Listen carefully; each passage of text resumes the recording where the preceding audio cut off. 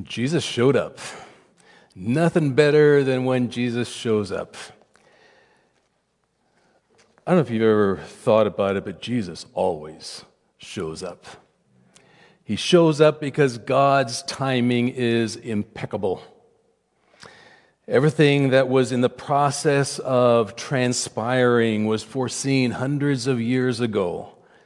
Even riding on the donkey that should not have been a surprise to the disciples, but it was because they weren't expecting that.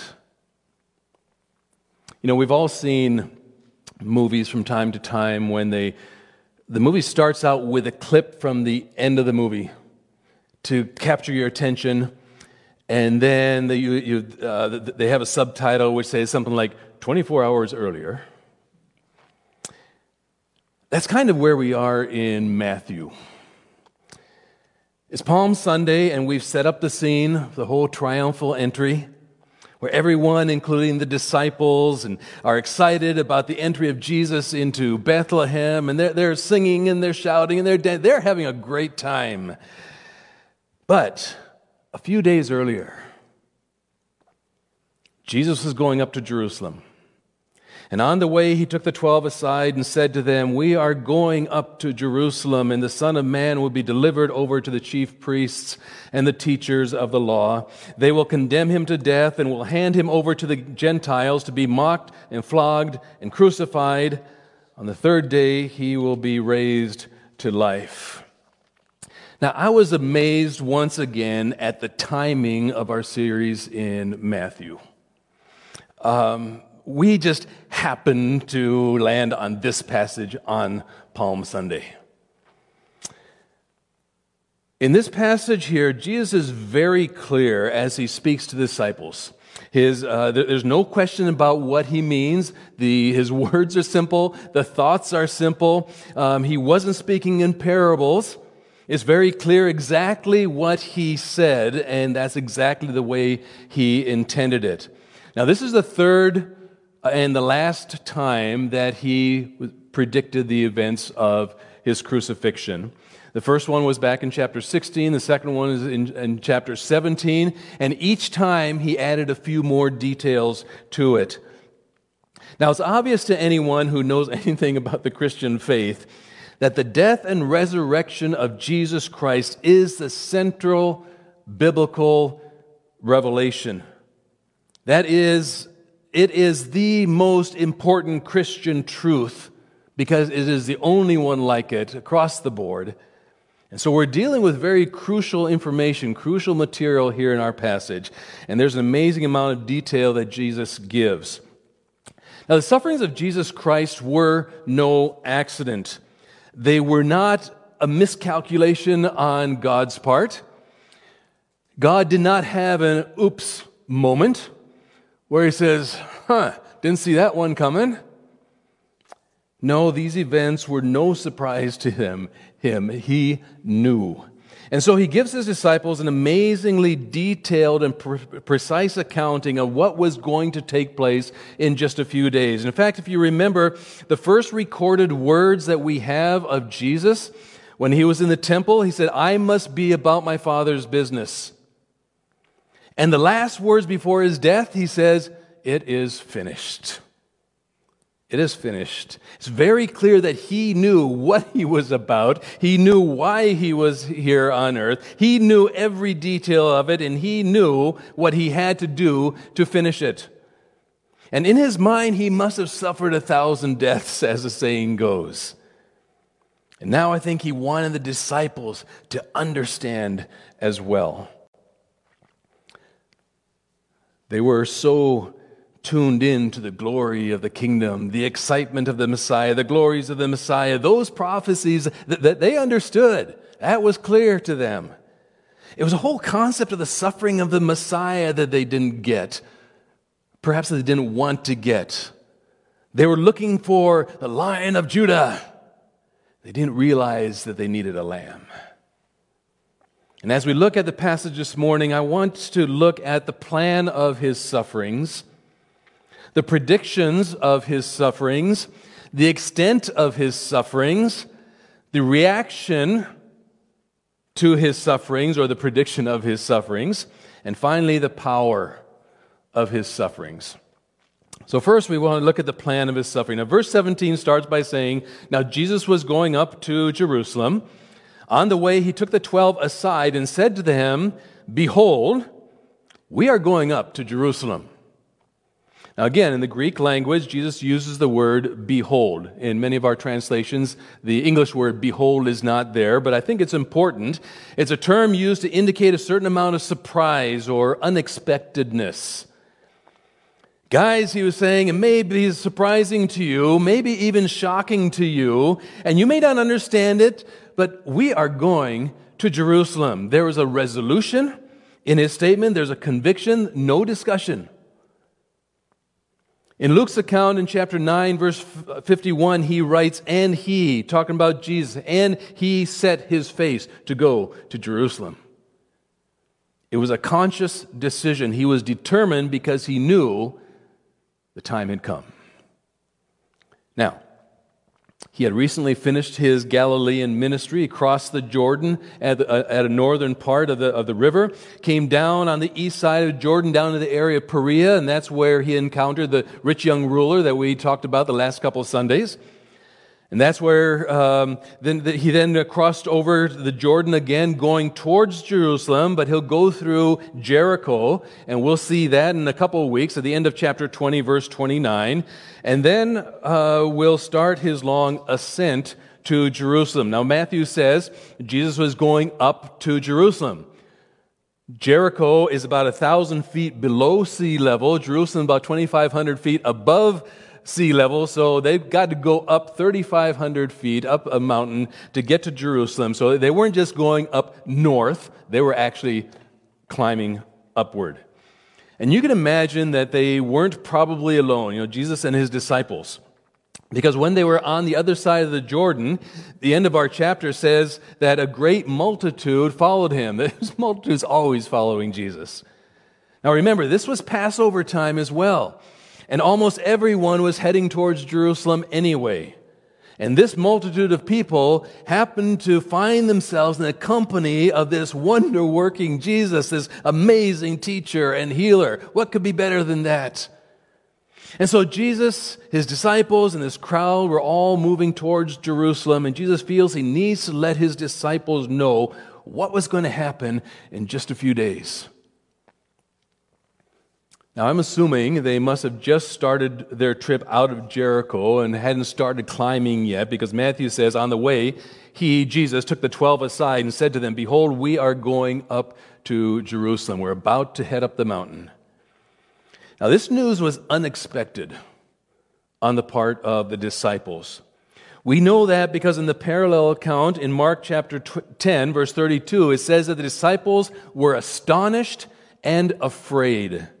Astonished as in confused, baffled. I can't believe he's doing this, astonished. Being shocked at his decision. Why in the world would he do that? Afraid because they had heard the scuttlebutt that the chief priests, the Sadducees, the Pharisees, all were actively plotting to kill Jesus. Not only were the religious rulers antagonistic toward Jesus, but Jerusalem was also the seat of the Roman government.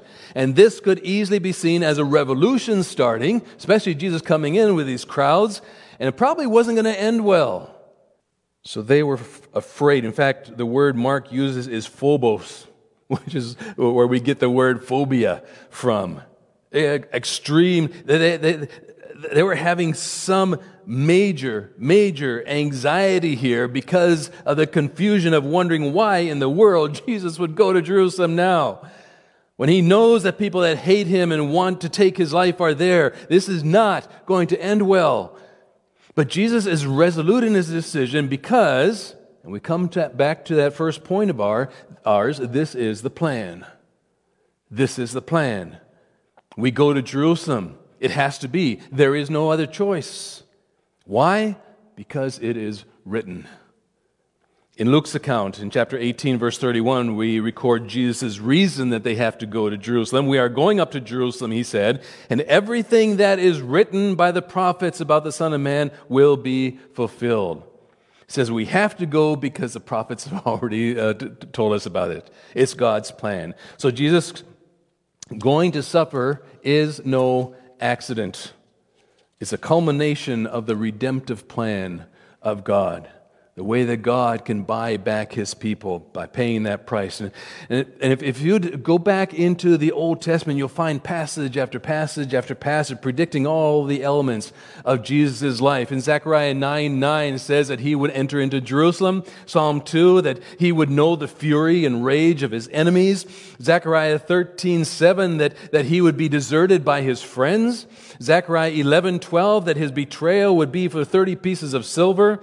Psalm 22:16, that He would be pierced on the cross. Exodus 12:46 and Psalm 34, that none of His bones would be broken. Psalm 22:18 says that His garments will be divided by casting of lots. Psalm 69 says He'll be given vinegar to drink. Psalm 22 again, He will cry out in the pain of distress. Zechariah chapter 12 says that they'll pierce Him with a spear. Psalm 16, and He will rise from the dead. Psalm 110 even says that He'll ascend into heaven. It's all there. So when He's going up to Jerusalem, He's on schedule. He's on target. It's the plan.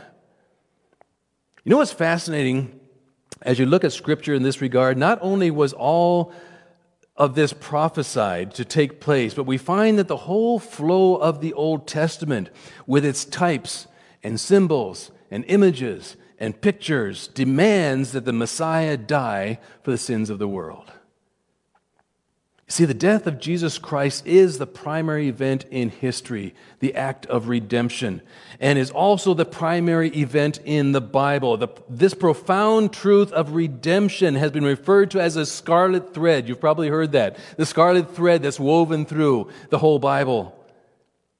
Let's think about that a minute. It starts way back in Genesis chapter 3 when Adam and Eve sinned. There's a separation. They feel cut off from God, so the first thing they do is they hide themselves. Then they immediately become aware of their nakedness, and God comes and clothes them. But in order to clothe them, He clothed them with the skin of animals. There had to be death. And so some innocent animals had to be slain to make clothes for them. Now, that's a very important thought here, because if we pay attention all the way through the Old Testament, we'll see that guilt and shame and separation are covered by sacrifice. It's an essential truth that began in Genesis. Sacrifice is the only way to deal with guilt and separation from God. That sets in motion the truth that then demands the ultimate Passover lamb. In Genesis chapter 2, we find a second great and profound element of sacrificial truth that's taught. Remember that God gave Abraham a son. His name was Isaac, beloved son, in whom all of his hopes rested, and he was to be the seed from whom the generation of people would come. And an Abrahamic promise was all bound up in this one son, Isaac. And as God comes to Abraham and says, I want you to sacrifice your son, I want you to kill your son, you can see the killing of all those hopes and those dreams and all the things that God had promised and planned. And yet Abraham is absolutely faithful and committed to do what God says. So he packs a bunch of wood on Isaac's back, and they start up the hill of sacrifice known as Mount Moriah. Isn't it interesting that Jesus also carried the wood of sacrifice on His back as He started up the Mount Calvary? They get up there, and Isaac puts the sticks down, and then Abraham puts Isaac down on the altar. It's all prepared. He lifts that knife up, ready to plunge it into the heart of his beloved son. And then God stops him just in the nick of time, and he hears a ram over in the thicket, and he goes over, takes a ram, and sacrifices the ram, and God spares His son by providing a substitution. And that's that second profound truth of redemption. There is a substitution. God will provide a substitute. In fact, it says in Genesis chapter 22, verse 14, that Abraham named that place, the Lord will provide. So we learn that sin and shame and guilt can only be dealt with by sacrifice, and that God will provide that sacrifice as the substitute. Now, as we move a little further in the story of God's unfolding redemptive plan, we come to the 12th chapter of Exodus, and we get the third great truth in relation to that redemptive sacrifice. The setting is Egypt. You remember the people of Israel have been in captivity by the Egyptians, and God's bringing His people out and freeing them from the captivity and sending judgment on the Egyptians. And it says that then Moses summoned all the elders of Israel and said to them, "Go at once and select the animals for your families and slaughter the Passover lamb. The animals you choose must be year-old males without defect. Take a bunch of hyssop, dip it in the blood in the basin, and put some on the blood on the top and on both sides of the door frame. None of you shall go out of the door of your house until morning. And when the Lord goes through the land to strike down the Egyptians, He will see the blood on the top and sides of the doorframe and will pass over that doorway, and He will not permit the destroyer to enter your houses and strike you down." In other words, you will be delivered from judgment by making a blood sacrifice. Now that repeats what we learned in Genesis chapter 3, that sin is dealt with by sacrifice. It also repeats what we learned in Genesis 22, that the sacrifice can be substituted for the guilty person. And then it adds that third and very important dimension here is in that the sacrifice must be unblemished, must be pure, without defect. And not too long after that, God gives Moses the law with all the intricate, complex elements of the whole sacrificial system. So that sacrifice for those people became a way of life every day, every day. Every day, every national feast, every act of worship, every approach to God was all based on sacrifice. The only way to worship God was through sacrifice. Sacrifice was essential in order to worship God. And that brings us to the fourth profound truth of redemption, that is that there will be no worship of God without sacrifice. None. So God had to provide them a sacrifice to cover sin, who was a substitute, who was unblemished, who could redeem His people and provide the kind of sacrifice that could open the way of worship forever. And that's why when Jesus died on the cross, and you'll remember that, the veil of the temple was torn in two. And the sacrificial system was over. Because Jesus was a one final sacrifice that created that openness to God from which we could now worship Him from that moment onward without ever having to offer another sacrifice. Isn't that amazing?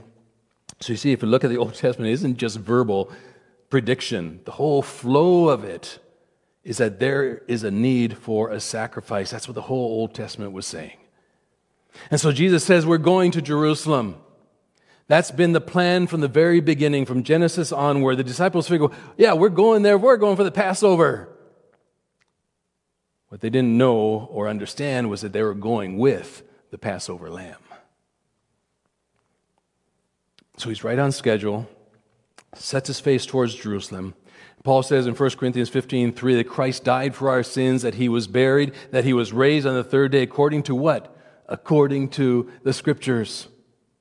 And we read in 1 Peter 1, verse 10 and 11, concerning this salvation, Peter writes, the prophets who spoke of the grace that was to come to you searched intently and with greatest care, trying to find out the time and circumstances to which the Spirit of God in them was pointing when He predicted the sufferings of the Messiah and the glories that would follow.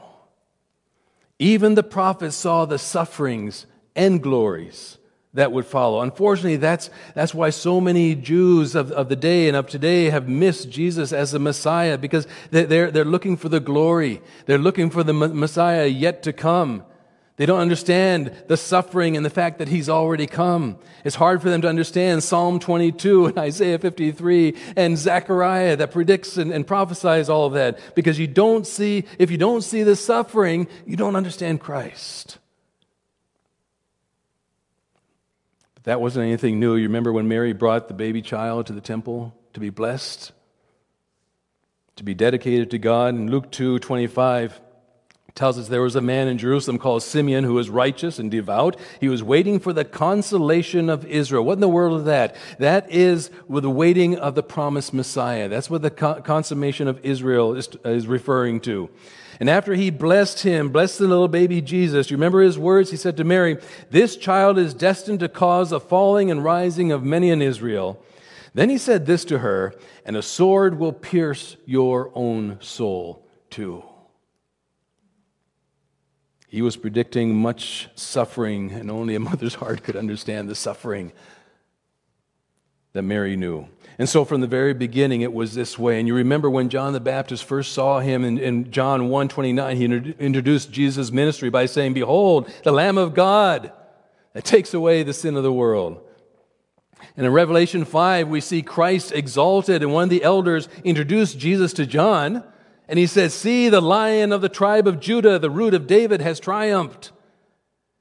And John looked, and John writes, "Then I saw a lamb." He was introduced as the Lion of Judah, and John says, "I saw a lamb looking as if it had been slain, standing at the center of the throne." He had to suffer as a lamb before he could be exalted as a conquering lion.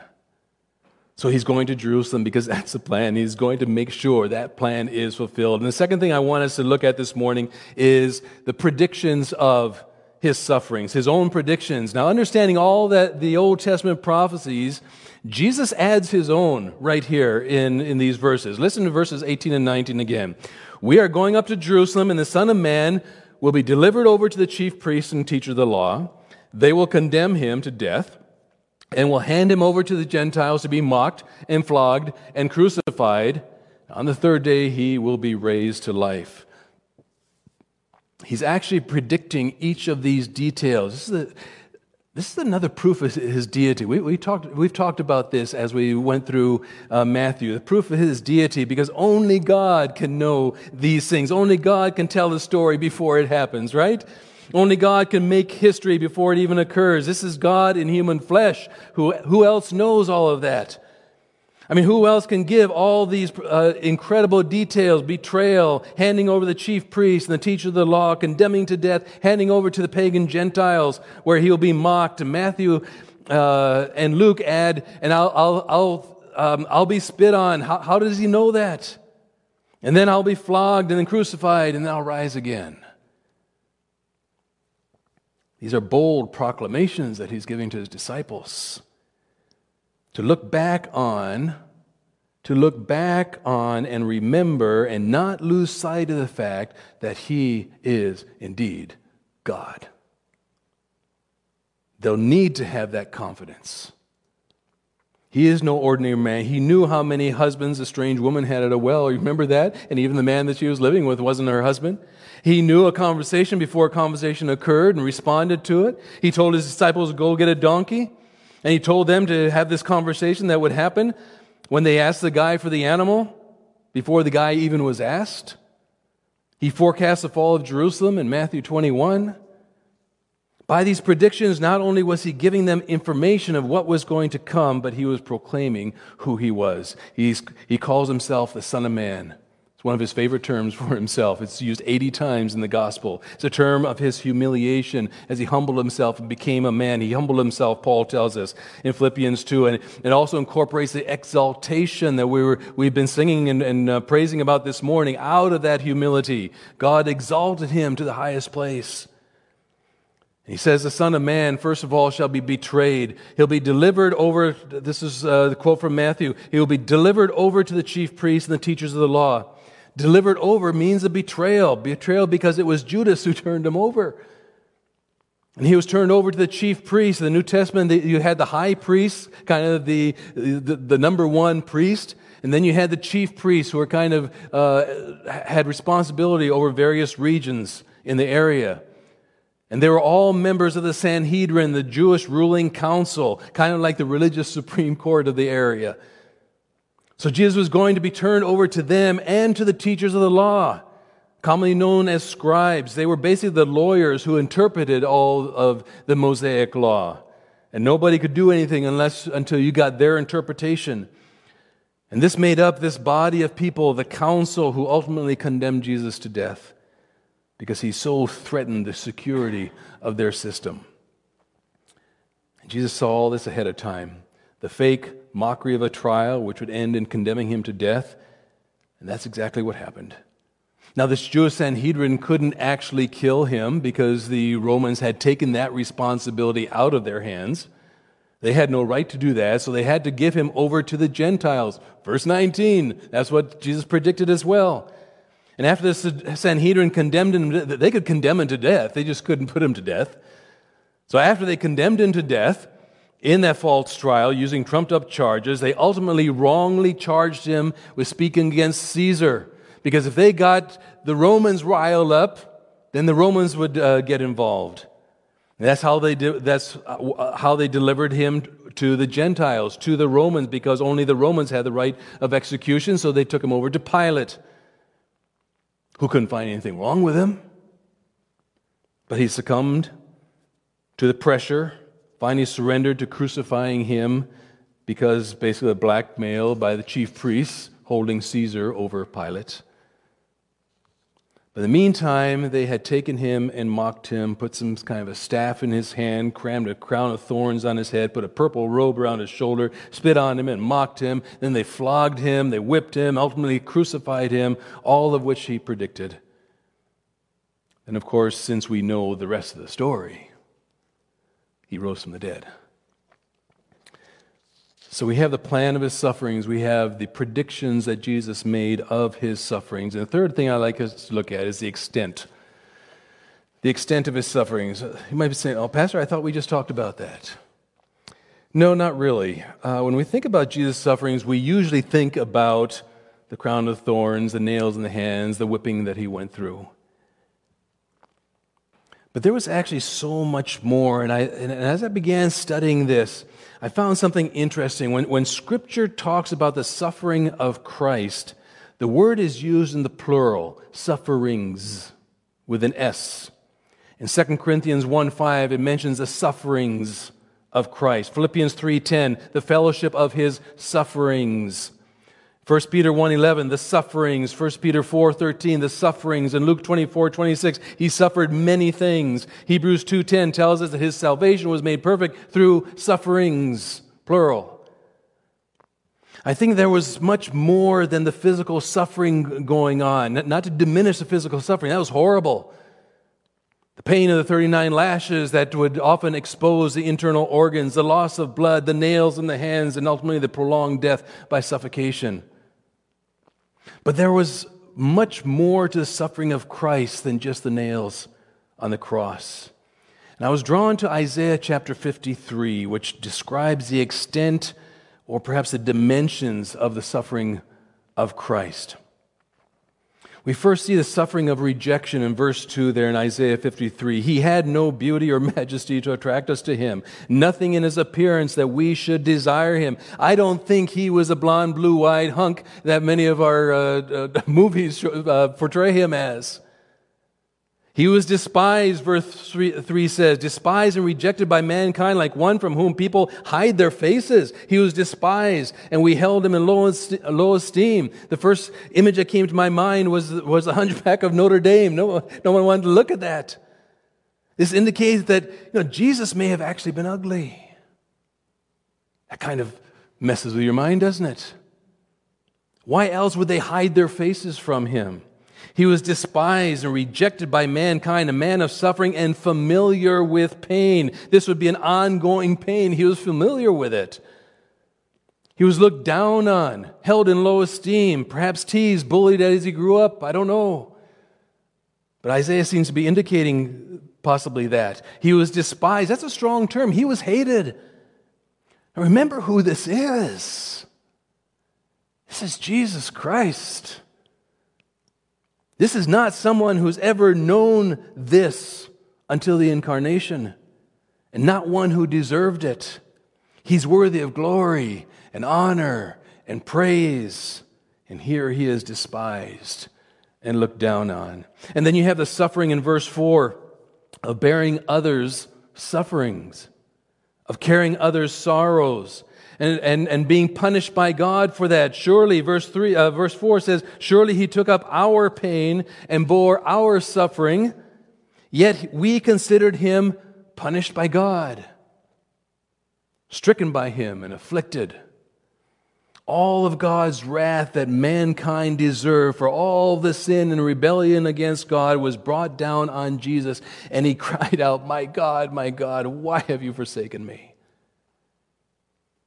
And then you have the suffering of physical pain, which we touched on, being wounded, beaten, pierced. Verse 5, but he was pierced for our transgressions, he was crushed for our iniquities. The punishment that brought us peace was on him, and by his wounds we are healed. He experienced being punished by God to accomplish the peace for someone else. Then you have the suffering of divine loneliness. In verse 6, in that same chapter, you have that lonely statement, we all like sheep have gone astray, each of us turned to our own way, and the Lord has laid on him the iniquity of us all. God had to turn his face away from Jesus because he could not look on sin. Then in verse 7, you have the incredible suffering of oppression and affliction and silence. He couldn't even speak. He couldn't defend himself. He can't push them away and say, stop, I am the Son of God, back off. That would have been our reaction probably. He was oppressed and afflicted, verse 7 says, yet he did not open his mouth. He was led like a lamb to the slaughter, and as a sheep before its shearers is silent, so he did not open his mouth. He had to suffer in absolute silence. He has to keep his mouth closed. The suffering of knowing you're right, knowing that you're just, knowing that you're holy, knowing that you're pure, knowing that you are good, and not being able to say it. And there's a suffering of prison, the suffering of a false judgment in verse 8. By oppression and judgment, he was taken away. He was arrested. Yet who of his generation protested? There was a suffering of death, same verse, for he was cut off from the land of the living. For the transgressions of my people he was punished. There was a suffering of being buried and the suffering of innocence. In verse 9, he was assigned a grave with the wicked and with the rich in his death, though he had done no violence, nor was any deceit in his mouth. Innocent. And if things couldn't get any worse than that, there was a suffering of knowing it pleased God to do this. Verse 10, yet it was the Lord's will to crush him and cause him to suffer. The Greek word for the Lord's will here is a word literally means to delight in, take pleasure in, to desire, to be pleased with. This pleased God. He took pleasure in this. Can you imagine? If you look at it that way, it's overwhelming to try to conceptualize the extent of the sufferings of Jesus. I think that's what's on his heart this day as he sets his face towards Jerusalem and starts heading up that mountain. And he was already suffering internally, the agony of all this in anticipation of what was about to happen. And he had to tell his disciples, the Son of Man, he told his disciples, will be delivered over to the chief priests and the teachers of the law. They will condemn him to death. They'll hand him over to the Gentiles to be mocked and flogged and crucified. And on the third day, he will be raised to life. Listen to what we read in Psalm 41:9. Even my close friend, someone I trusted, one who shared my bread, has turned against me. Who's he talking about? It's Judas. Yes. This was a suffering of being betrayed by a friend, one who was a part of that inner group of 12 disciples with whom he walked and talked for 3 years, affirming his love for them, how he cared for them and trusted them. He was not only betrayed, he was betrayed with a kiss. The overwhelming suffering when someone close to you violates that intimacy and seeks to destroy you. Once he arrived in Jerusalem, he's going to re-experience the suffering of rejection. We started with that one. Oh, it'll start out great. We read about that earlier when people would lie in the streets with palm branches and excitedly be singing praises. The crowds, it says, went ahead of him, and those that followed shouted, "Hosanna, the Son of David! Blessed is he who comes in the name of the Lord! Hosanna in the highest heaven!" But very shortly afterwards, they're screaming out, "Crucify him!" This was heavy on his heart that day as he began heading up towards Jerusalem, and he unburdened his heart to his closest followers. So what were their reactions to that? To these statements? What were their reactions to the predictions of his sufferings? What did they think about? How did they perceive this? How did they react? Well, verse 20, which is the one immediately following this, right after Jesus bears his heart about the upcoming events and the agony that he's suffering internally, verse 20 says, "Then the mother of Zebedee's sons came to Jesus with her sons, and kneeling down, asked a favor of him. 'What is it you want?' he asked. She said, 'Grant that one of these two sons of mine may sit on your right hand and the other on your left in your kingdom.'" You don't know what you're asking, Jesus said. Seriously, that's what you're asking me right now? That's how they reacted. They didn't come and say, "Lord, tell us more about these sufferings and why are you going to be going through those? Tell us about your resurrection. That's the coolest thing ever. That's exciting. What's going to happen?" No, they came with their mother. "Hey, we want to be on your right side and your left side." They didn't even get the message. They wanted a king. They still wanted a king. And they kept missing the fact that they first needed a Savior. And that comes with suffering. Let me end on a positive note.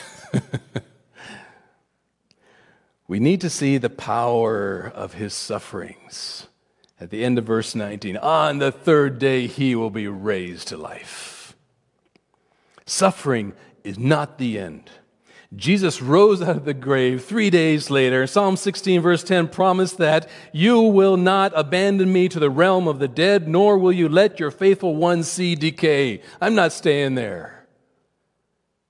All the sufferings that Jesus experienced for us brought him to the point of destroying the power of Satan and giving us that final victory.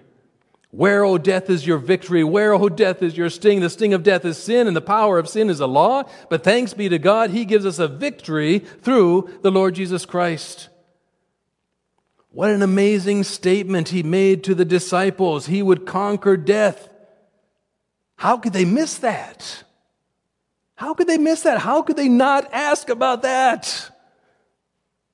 But despite the fact that all this seemed to go right over their heads at the time, Jesus still stuck to the plan and suffered and died for us. But later on, the disciples did understand. They got it. It came through.